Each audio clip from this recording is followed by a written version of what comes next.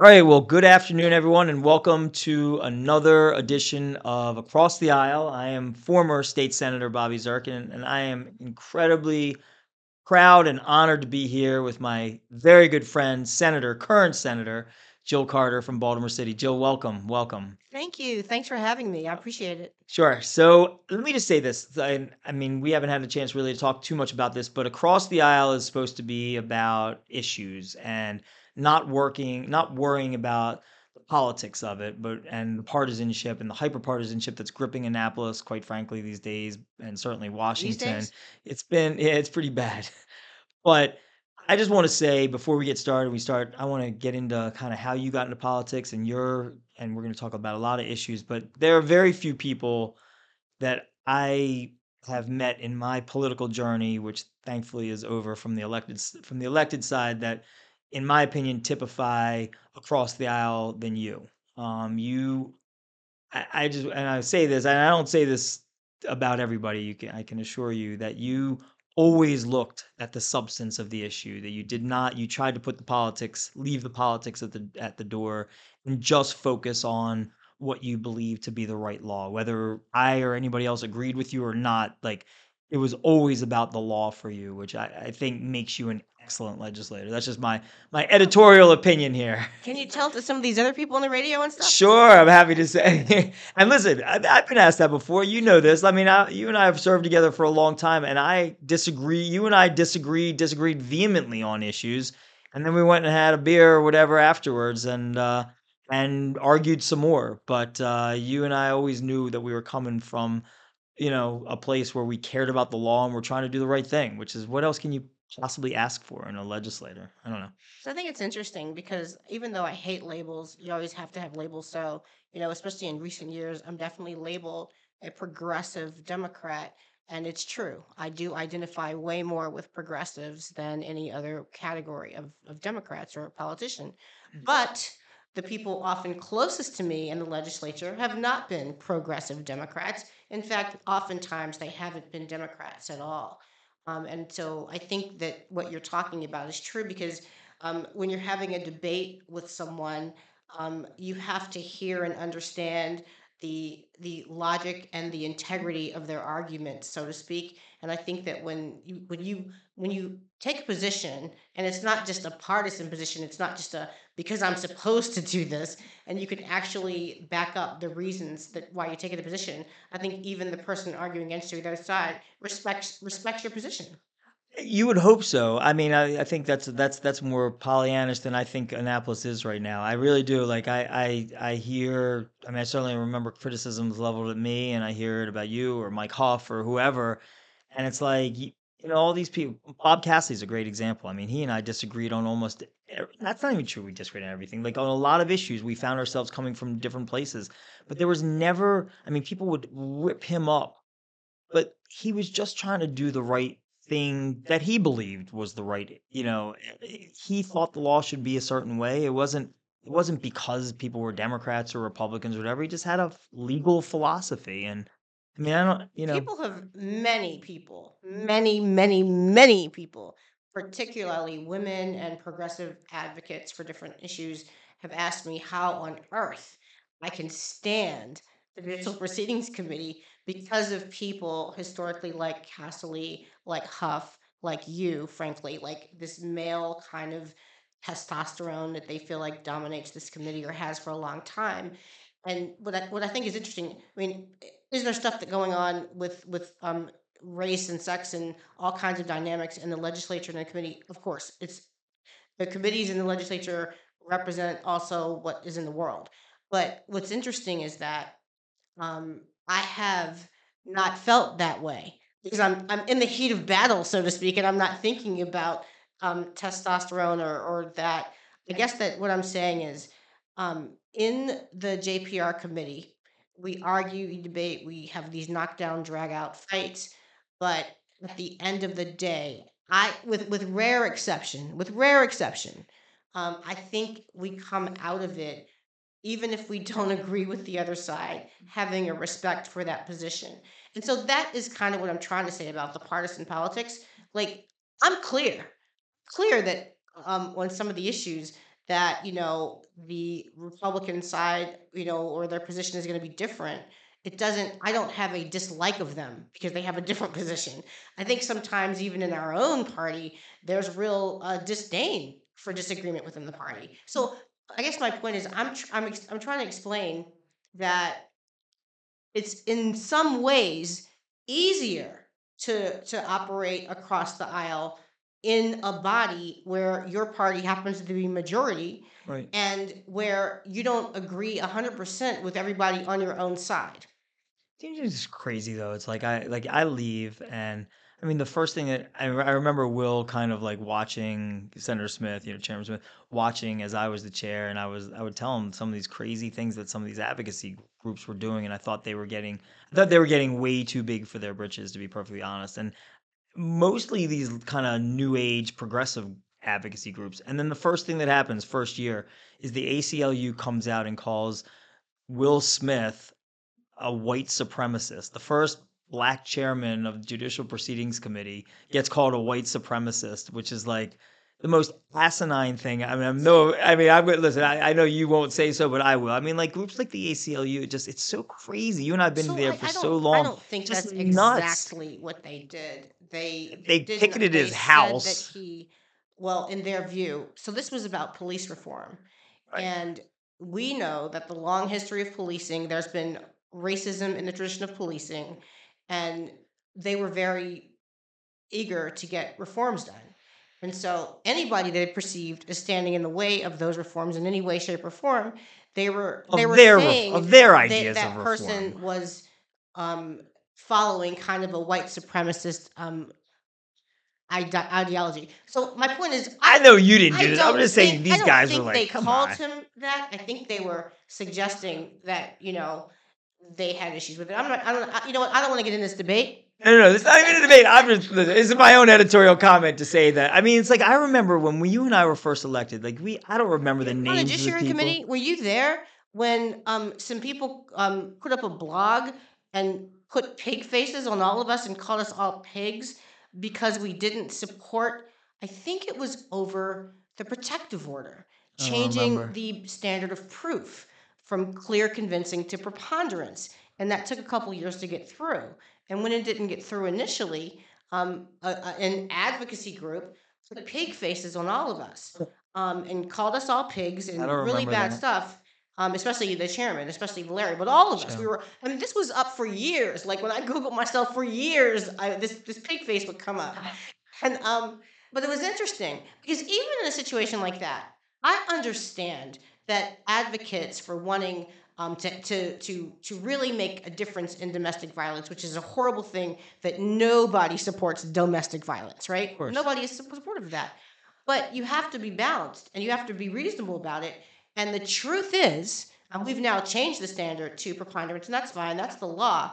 But what I was interested in, and what Lou Simmons and others, and even Jerron Levi, I remember because she was the other woman. I mean, you may not remember her. Yeah, And delegate even first from of all, Baltimore City. Kathleen DeMay could never be considered to be someone that's anti women or pro domestic violence for sure. But even she, it took a while because what the issue was is the advocates weren't producing evidence that orders were being denied because people weren't meeting the burden. So we were looking at the efficacy of why it should be changed. Should it be changed? We didn't want people to be denied that should get it, but first of all, very few were being denied.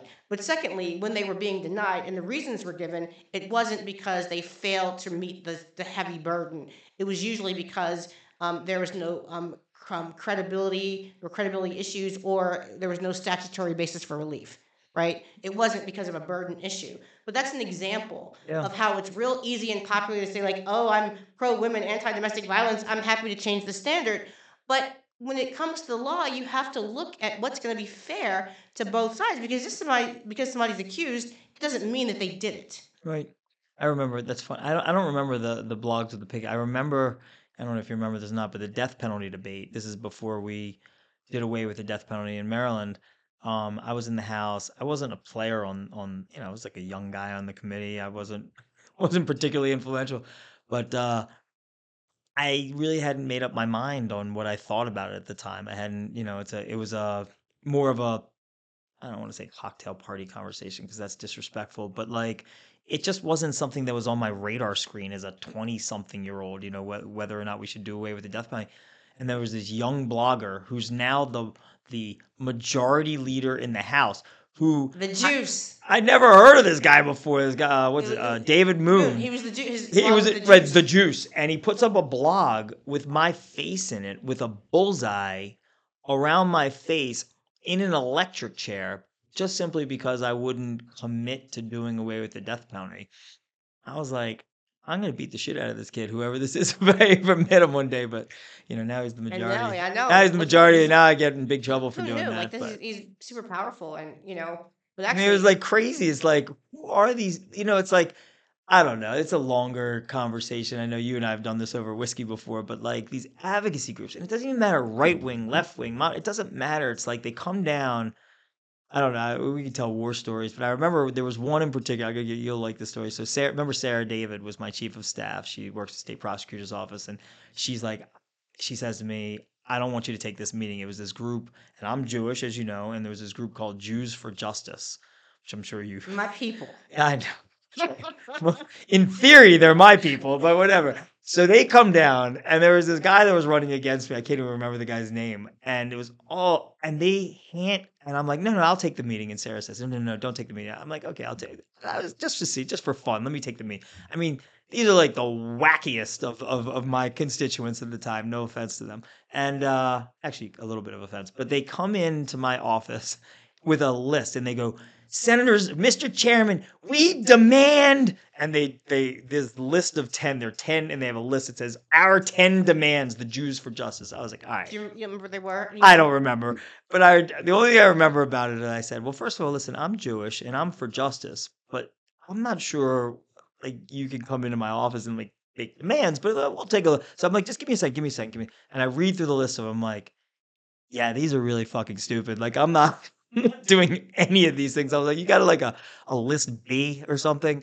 And I mean, Sarah was just like, it's like, come on, guys. I mean, it was like, let rapists out of jail, let murderers out of jail, and let this one out of jail. Sure, it wasn't It was quite all that in my simplistic. head. That's how I remember it.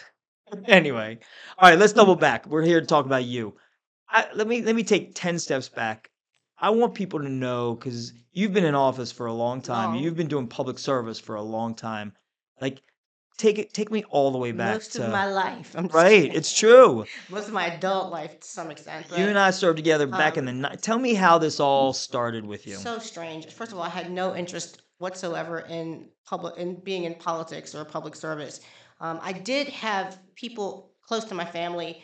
Iris Reeves and Vera Hall were my mother's best friends and my adopted aunts, so to speak. And they were both in politics. In fact, Vera Hall was the first Black woman chair of the Democratic Party from Maryland. And so, I mean, we always supported them and candidates we liked. But in terms of, believe it or not, I consider myself kind of an introvert that likes to be behind the scenes and not in the public eye. Go figure. I'm always in the public eye. But basically, there was a redistricting in 2002, and a man named Robert Clay, who some people know because he was shot in the head, and there's a controversy at the time about whether he was killed or committed suicide. He had this brilliant idea. I've been working with him with minority contractors that I run for office, and my first response is, "Are you crazy? Have you missed the part that I can't stand really being in the public that much?" And he was like, When "We was this? What are we talking? 2002. We need somebody 2002. in Annapolis that understands minority business issues. The legislature, the House of Delegates, had just passed a bill that included white males in the minority business enterprise program. They based it geographically, so in Appalachia, and so they felt strongly that that's kind of distorting the whole idea. So you have to run because we need people down there that understand the needs for real minority businesses. So we came to Annapolis and we protested that bill. And then we went to the Senate, and Clarence Blount was the chair of the Senate committee at the time, and he chose to not pass the bill. We were happy. And so after that, there was this kind of like mantra, you got to run, Jill. And I was like, ugh. So literally, this is kind of a, I think, interesting story. I go to the meeting, and it's literally the night that's the deadline to file for the House of Delegates. Since we also have a minority contractors meeting, I go to the meeting, and they're already there, postured to make sure I have my application, and they take me to Annapolis. I get to the Annapolis Board of Elections office like 5 minutes or so before the deadline to file for the office. My plan is this, you know what, to appease these people, I'm just turn this thing in, but tomorrow I'm withdrawing, right? And oddly enough, the next morning, apparently the names were posted in the paper or somewhere. Among the calls I get that morning are my aunt, Vera Hall. Um, and she's like, Jill, I'm so proud of you. You're going to be so great. And I'm like, are you serious? You're kidding. Oh my God, you think I'd be good at this? And she's like, Who was the senator at the time? um, Is it uh, Barbara? oh, so the race was then Barbara Hoffman, Lisa Gladden. So I won Oh, the right. year that they challenged each other. I was not on either one of their ticket, and that was the whole way I got in. So I run. I remember Vera did say it's unlikely you're going to win your first time out, but if a miracle happens and you win, I think you'd be fantastic. Go for it. You have nothing to lose. So I run, and I don't know anything. I really know nothing about politics. People are like, call Lisa, call Barbara, see if you can get on a ticket.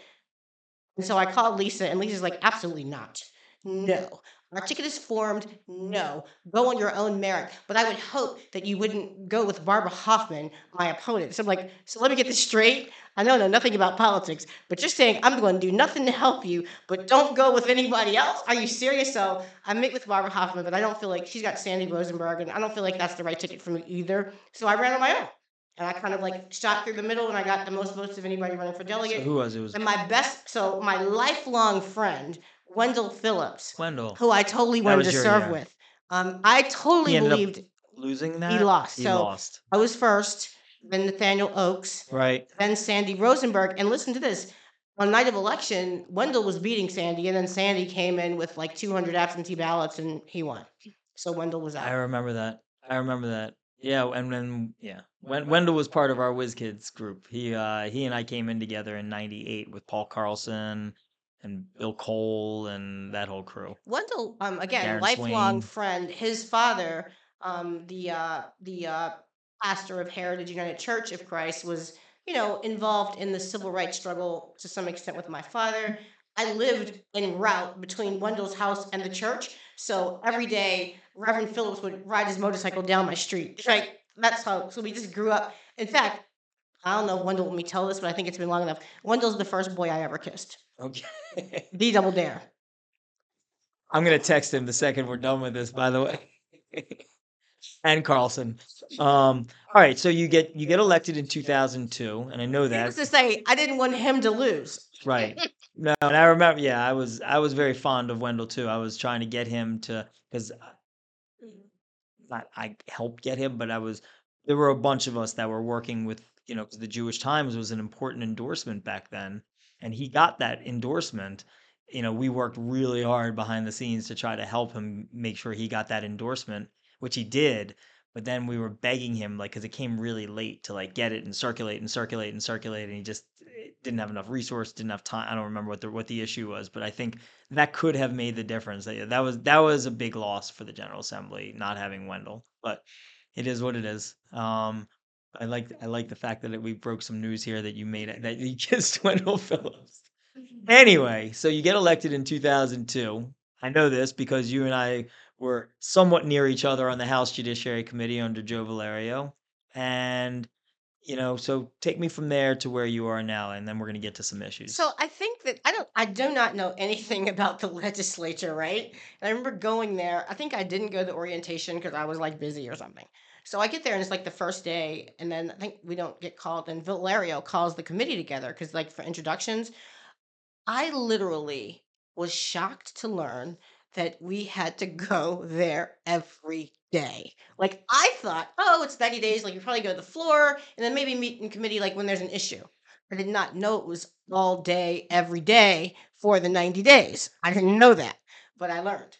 And I didn't know that either when I was I elected. I didn't know kind of shit when I thought was elected. I was like, I thought I was there to champion minority business. I'm like, I Right. hope I don't let people down.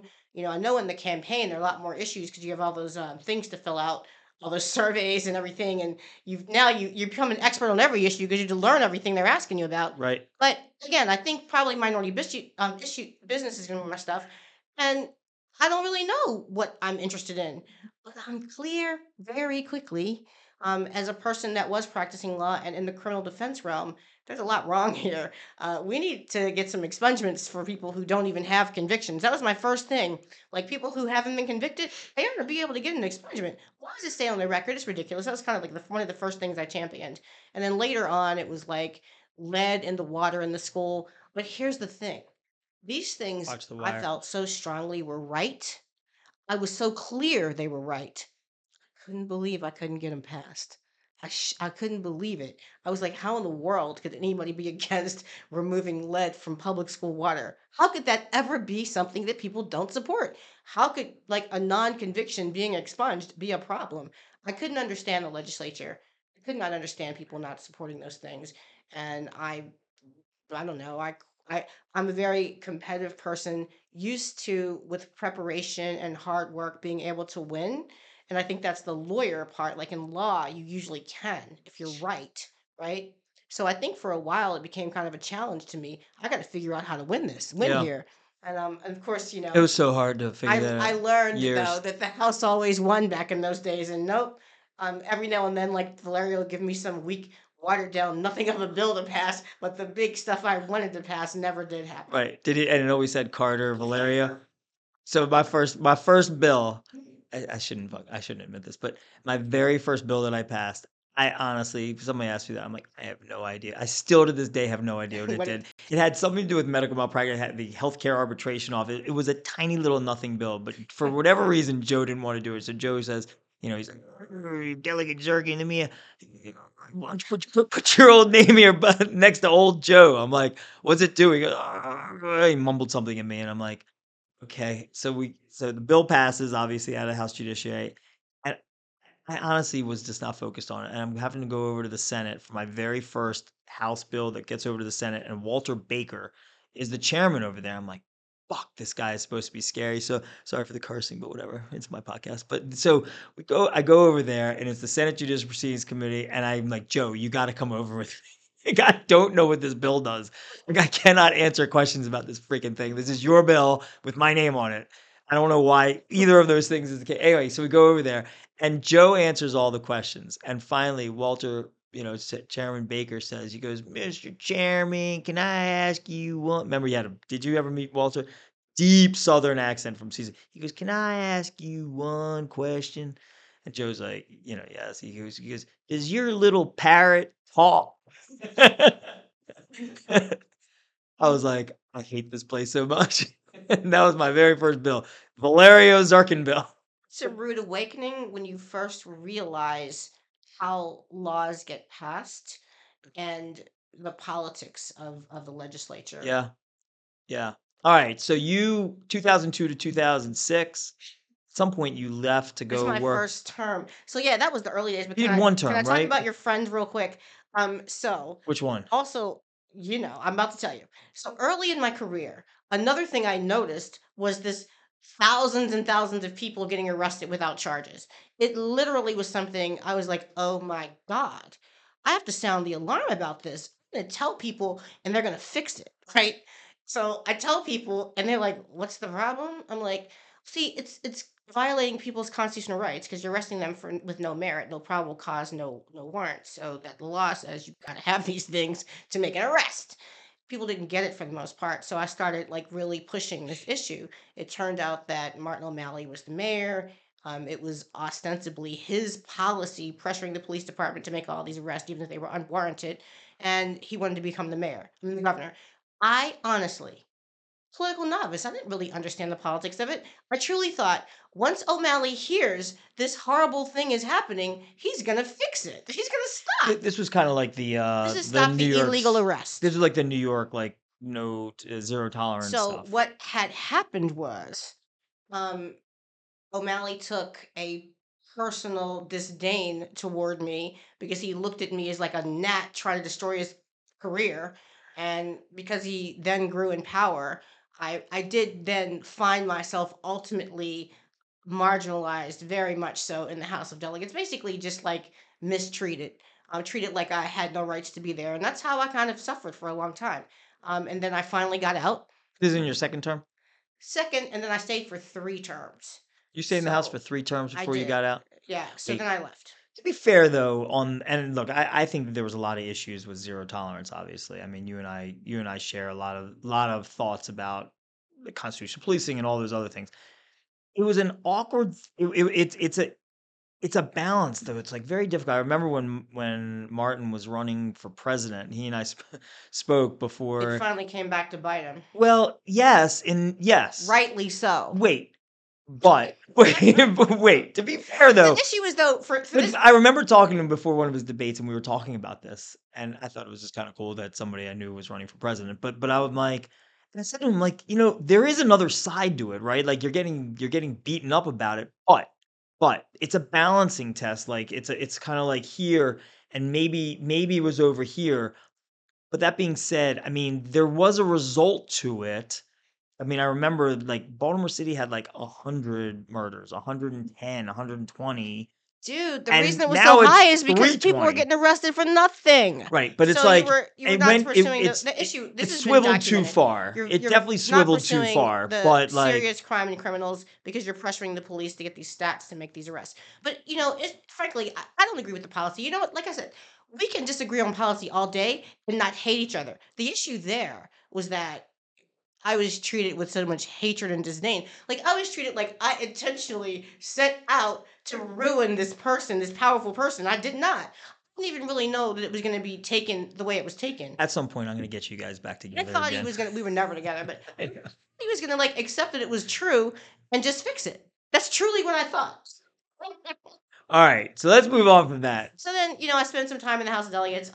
There was a little period of time there when he left, and I did run for mayor, but it was a terrible campaign for All many right, I reasons. remember that. So I had decided for my short time in the House of Delegates, the only thing I can do to fix Baltimore is mayor. It's where all the power is. Because I saw how the delegation just did whatever the mayor said. So I said, well, if I'm the mayor, I can not only can control the resources and the policies, but I got the delegation doing what I want them to do too. So Who I won thought that was that? the only Who won that? Was answer. that Stephanie or was that Sheila Dixon. that was So that Sheila? was a year that Kiefer Mitchell ran, I ran, Andre Bunley ran, 2007. So, All right. but I should have done a lot better than I did.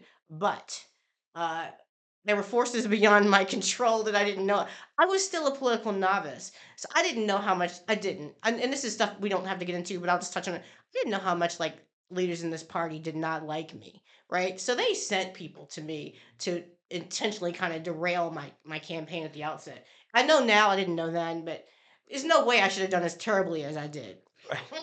Okay, so I'm gonna fast forward. You ran for I forgot that you ran for mayor. You ran for mayor, came back to the House of Delegates because it was an off election year.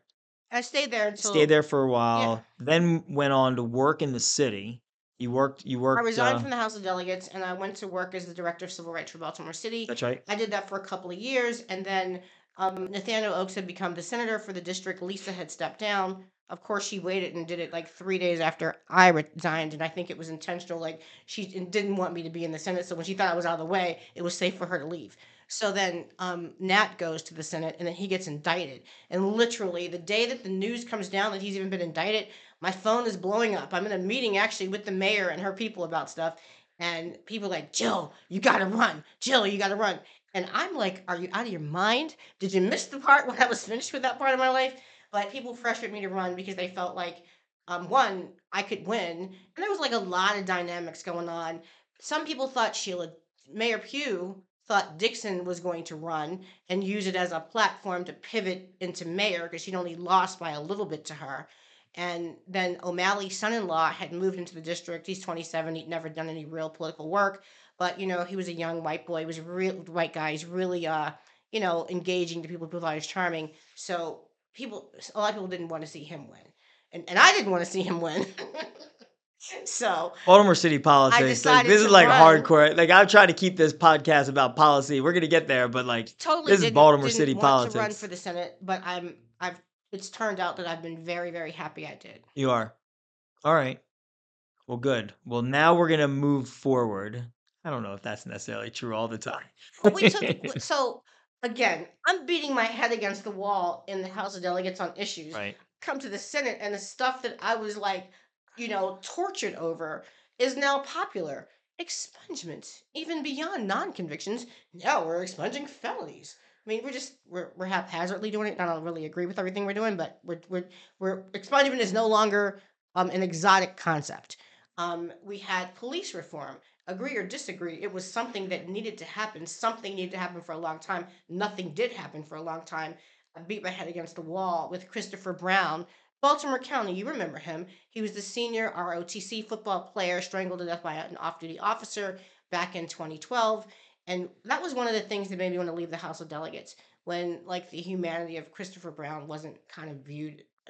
We had all your bills, Bobby, all these cute little white kids that had these problems, being bullied, being whatever, and we always passed the laws for them, That was right? But here I 2017. have a little black guy, a little black kid, and he's killed, and oh no, we can't do that. Can't see his humanity. So I left the House of Delegates in large part because I was frustrated. But I come back to the Senate, and all of a sudden, everything that I was being like ignored for and treated badly for is now popular. So that's I felt like it was the right time for me to be in the Senate.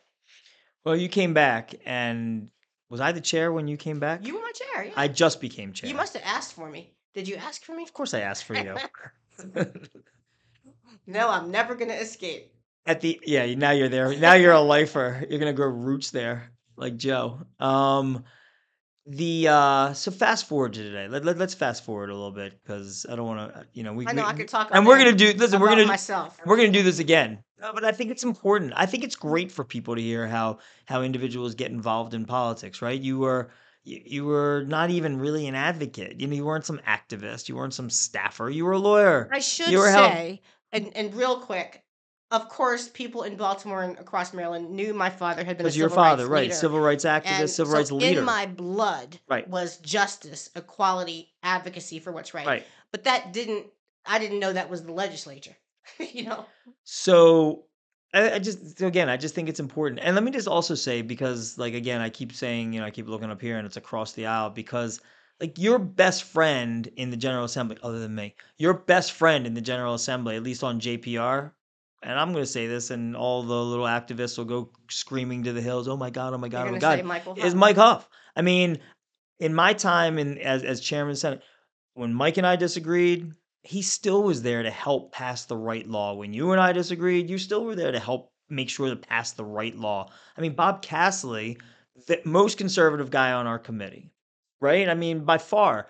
I'll never forget when he came to me on some, I don't remember what the bill was, but he says, Bobby, he goes, can I talk to you for a second? I said, yeah. He goes, and he puts his little glasses on, like he's about ready to do his thing. And he goes, can you just look at page 16, lines 10 through whatever? And I'm like, yeah. He Because goes, he read very detailed. he wrote everything. And he goes, listen, this bill is one big piece of shit. But if you're going to pass this, which it appears you're going to, can you at least get this out? Because this looks like it was written by a child. And he's like, and I'm like, yeah, that's a good point. That makes no sense. I mean, it's like, that's the way our committee was, right? I mean, multiple, and you and Huff did that better as a team than anybody. I mean, it was watching the two of you go back and forth, whether you agreed with each other or disagreed with each other.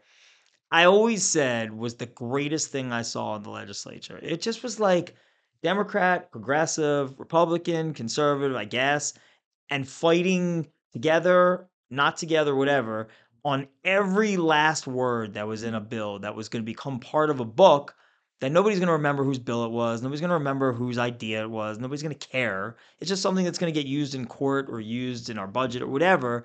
And it mattered that much to you guys. I mean, it was great. And me So, too. Huff helped tremendously on some things I thought were super important. And, I'm still getting a lot of heat for the fact that I endorsed Michael Huff for county executive for Frederick County, Which is which I ridiculous. thought he would be a good county executive. But not only that, Definitely. um, people don't know what goes on, how we make the donuts or how we mix things up. It's hard for people to understand in discussing the details how there was not one ally I had on the committee for some things. I'll tell you one of the things: ghost guns.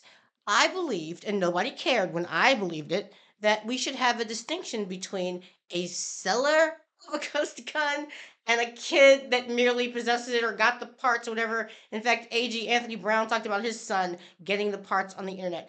That person should not be held to the same culpability to a person that's intentionally selling for profit, knowing what's going to happen, right? So nobody cared when I brought that up. So I went to Huff and I asked him to help argue it, and he did. And it was the right thing to do. So that's just one teeny example.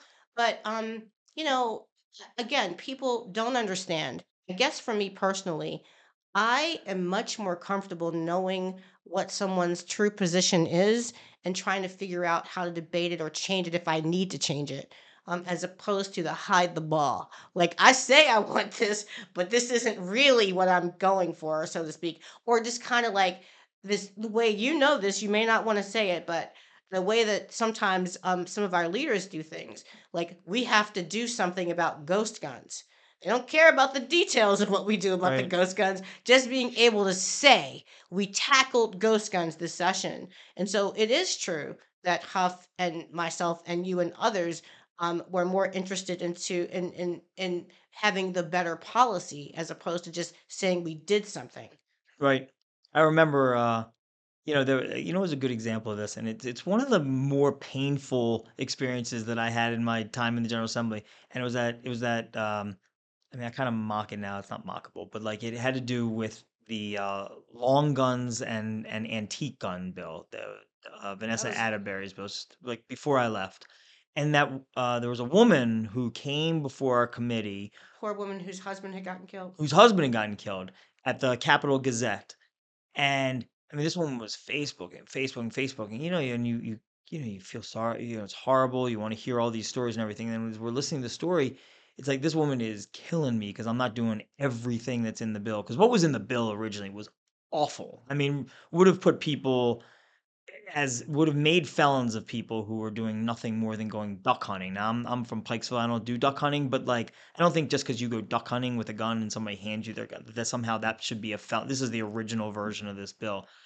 And then we're listening to the story, and the Capitol Gazette shooting had nothing to do with this bill. This bill was about secondary transfers of long guns, meaning you give it to somebody else. The Capitol Gazette shooter had purchased their gun. It literally had zero to do with it. Um, and so, there were a million things going on. And in addition, Mike Bush was sick, right? So he's dying. I mean, he died at the end of that session. I remember. You remember? And so the session actually got cut short. So like, as we always do, we have 11 minutes. And I was working on Grace's law and something that Reedy needed. And so there was like, some really big things going on. And that bill, I remember asking the question in the hearing, I'm like, how many people have been killed by a secondarily transferred long gun? And the answer was zero. In the history of our state, they couldn't think of one person who had been murdered by a secondarily transferred long gun. That doesn't mean you don't do something about the background check, but it didn't rise to the level of There's like just a general it was just like we got to do disdain something. for all guns. That's Oh, right. we're really, the truth is the position is we're against guns, so we don't really care They didn't care. whatever results in less guns, right or wrong, good or bad. We want less guns. We don't believe in guns. That's the Right. issue. So I'm like, you're against criminalizing people who are repeat violent offenders, and you can have that debate, but you're for making a much more significant felony for people who have done literally nothing except for hand something to somebody at a shooting range or a school. I mean, it had all kinds of problems with like skeet shooting and Olympic shooting. I mean, the bill was a mess. I mean, it was a disaster of a bill that would have literally made criminals of people who were the coaches of Olympic teams if they were in Maryland. I mean, it was really bad. And so we had to I fix I, it. I We had remember to the fix long this. debate about it. I remember that was my first session, and this is the gossip we don't get into. So I remember I reached out to Vanessa Atterbury because I listened all session to you, Huff, and others debate this. I stayed out of it because I didn't care that much about the I didn't care specifics. either, and I don't know shit So about it. It was I like, remember I reached out to Atterbury after to tell her that having listened to all the arguments, I thought I could work with her over the interim to help her come up with something that would be palatable to the committee. But she was so like adamant that I was one of you against her that she wouldn't even talk to me right. about it. Well, she wanted a piece of you on the marriage bill. Don't get me started On the marriage. because we have this epidemic Right. of people marrying Right. people that are underage. The right solution to that is to have some type of a top bar on the age someone can marry at a certain age, in my opinion. But we don't actually have many people getting married, period, Right. much less underage people. And then when we have underage people, we don't have like 16-year-olds marrying 40-year-olds. But that's something that can be stopped, right? But to just say people can't get married, as we have, even if they have had children together, Right. and even if they've been pretty much on their own, independent, raising their own family for a while, even if they have abuse in their household, they can't leave and marry their boyfriend. So I don't like that law, and I never will. I remember the debate on that. I remember like I can't remember which side we had passed. The Senate had passed a bill saying you couldn't get married until you were, I don't remember, 15, 8. 16, 16, and they said 18. So we're in the last day of session, and I'm like, I mean, everybody's screaming at each other, and I'm like, oh my God. I'm like, there seems to be a safe landing point at 17. Like everyone will be a little bit upset, I think there were and we could like just do that. 5 people who had gotten married under the age Right. It of was 17 in it's the same Maryland. thing. You know what I mean? For 10 years, like Right. 5 people. It's the difference between doing laws because they're meaningful and impactful for some, because like some of the things you were talking about before, like creating expungement opportunities for people who didn't have the ability to clean their records is meaningful. Having a background check on an antique gun, a musket or something, like as if somehow somebody's going to be like, don, don, don, when that's never occurred, at least not since the revolution. It's like at the end of the day, it's the difference between bills that do something and bills that look really good on Twitter. I mean, Now, on the gun debate, I think you really do have to at least appreciate the difference when it comes to black people and guns. Can I tell you a quick story? So, my mother died in 2016, and we're going through her house, and we find some antique World War II gun of my dad's, and it's like totally that. And so, my sister is like, "Hey, Jill, take this home." I'm like, "Hell no. I'm not going to ruin my whole life and my be a career getting 10-year caught with a felon gun." now. No, my point is like, my level of fear of being anywhere near a gun that wasn't registered for me, I was clear. My life is over. But my point is like it would have been wrong for me to carry it home if I wasn't supposed to, but my level of fear of the penalties was real. Like my It life should is be. over. They made a 10-year felony out of that. So, I mean, that's what anyway, let's But move that's on. why I don't agree with this new mentality. I don't know if it's new, that wants to only deal with penalties on the person in possession of a gun, regardless of whether they're using the gun, and not dealing with the sellers, the dealers, and the traffickers of the guns. And the people use them in That's the crimes, right? I mean, source the of the people who problem. shoot Yes, somebody, that's because the person you want to I get. can I can come to visit my cousin Tony's house, and there could be like 4 unregistered guns in that house. And if there's any type of a raid or whatever, or somebody's arrested, that's found. I'm in proximity. I'm technically in mere possession. And I know the state's attorneys always say, "Oh, it'll be worked out in court. We wouldn't prosecute that." That's not true. All day long, I've seen people, mainly young black people, prosecuted for being in proximity to an unregistered gun. That's all the time we have for today's episode of Across the Aisle podcast with Senator Bobby Zirkin. Please head to part 2 for more of this episode.